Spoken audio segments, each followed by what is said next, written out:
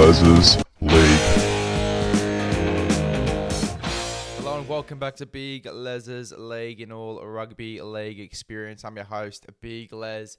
What a game that was. Australia v New Zealand, 16-14 the final scoreline. Super close. Australia still making a few errors that did cost them in some moments of the game. We were thinking New Zealand were going to win, especially halfway through the second half. But Australia's defence, we said it at the start. I put the post out. Defence wins games in Australia.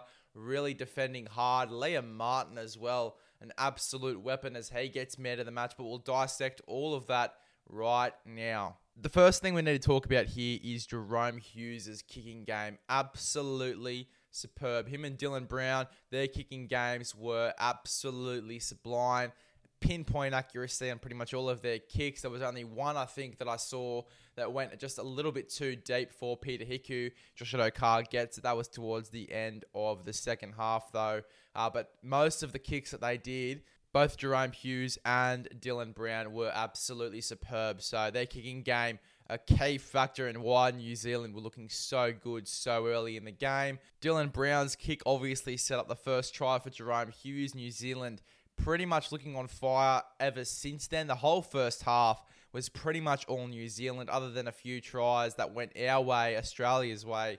New Zealand, they did look on top for pretty much the entire first half. Going into the second, it was more about Australia's defence. We wore out New Zealand basically, because by the end of the second half, New Zealand, they just looked absolutely worn out. Had nothing left in the tank. It was all Jahrome Hughes trying to kick them out of trouble, but the forwards were just too buggered.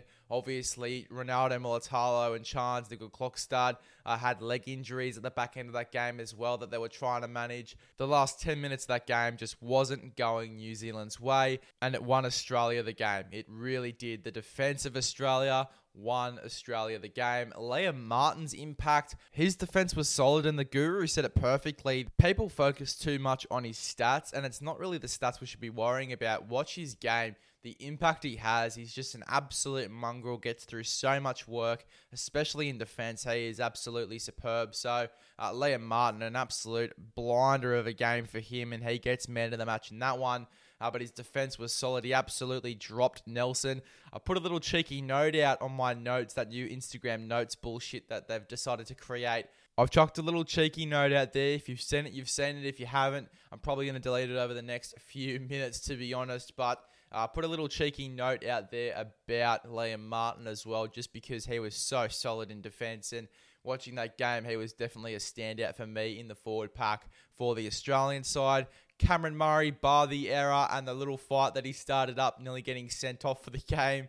I thought that he was fantastic. The impact that he had coming off the bench there, his ball playing, the way that he sort of unlocks that middle of the field for the Australian side was amazing. So I thought Cameron Murray had a really good impact in this game.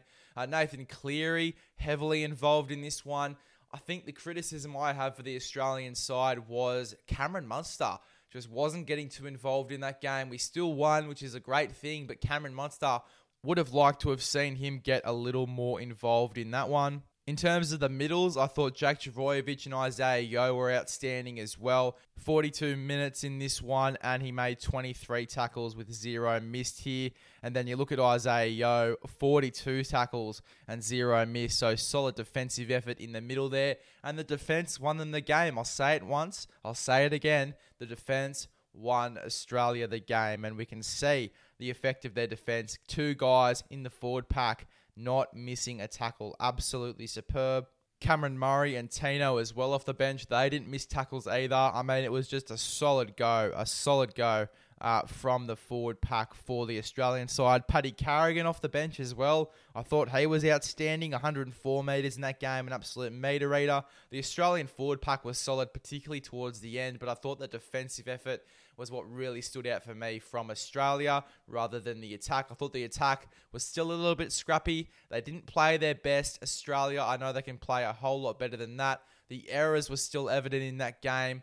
And it wasn't just for Australia as well. It was for New Zealand, both having 8 errors in that game. Ruck infringements, New Zealand had 4 to Australia 2.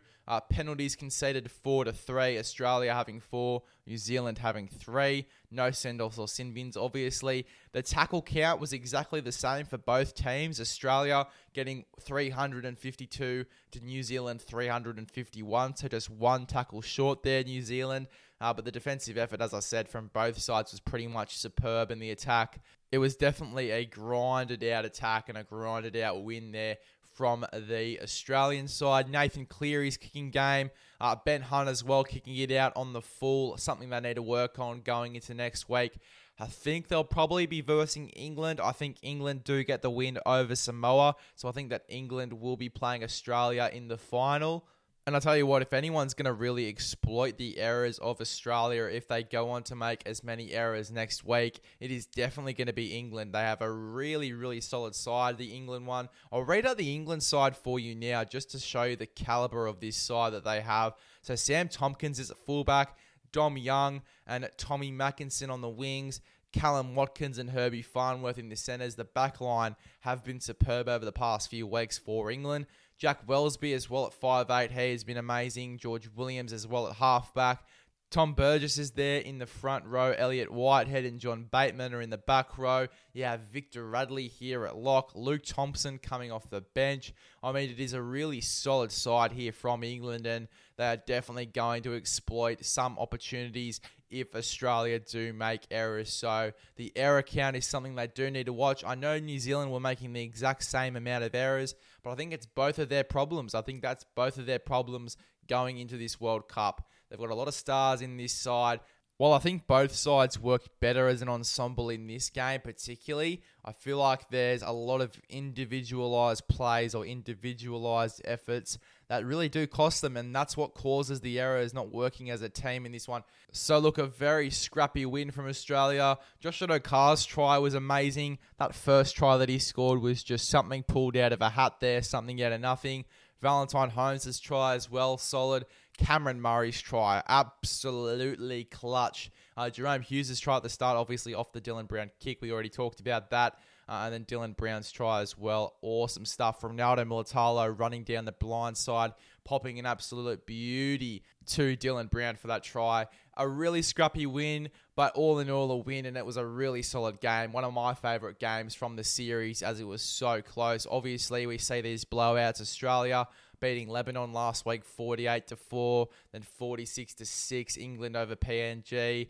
24-18 is one of the closer ones. Let me look at some other examples. I mean, 94-4, England over Greece. Like, absolute floggings. And it was really nice to see a really close, tight game that was decided by the grit of a side. The grit of Australia, the defence of Australia decided that game. And it was really nice to see a close, tight, solid forward pack battle there. A really solid win from Australia. Can they do it next week against either England or Samoa? I think it's going to be England. I think England get the win here over the Samoan side. Can't wait to see this epic final.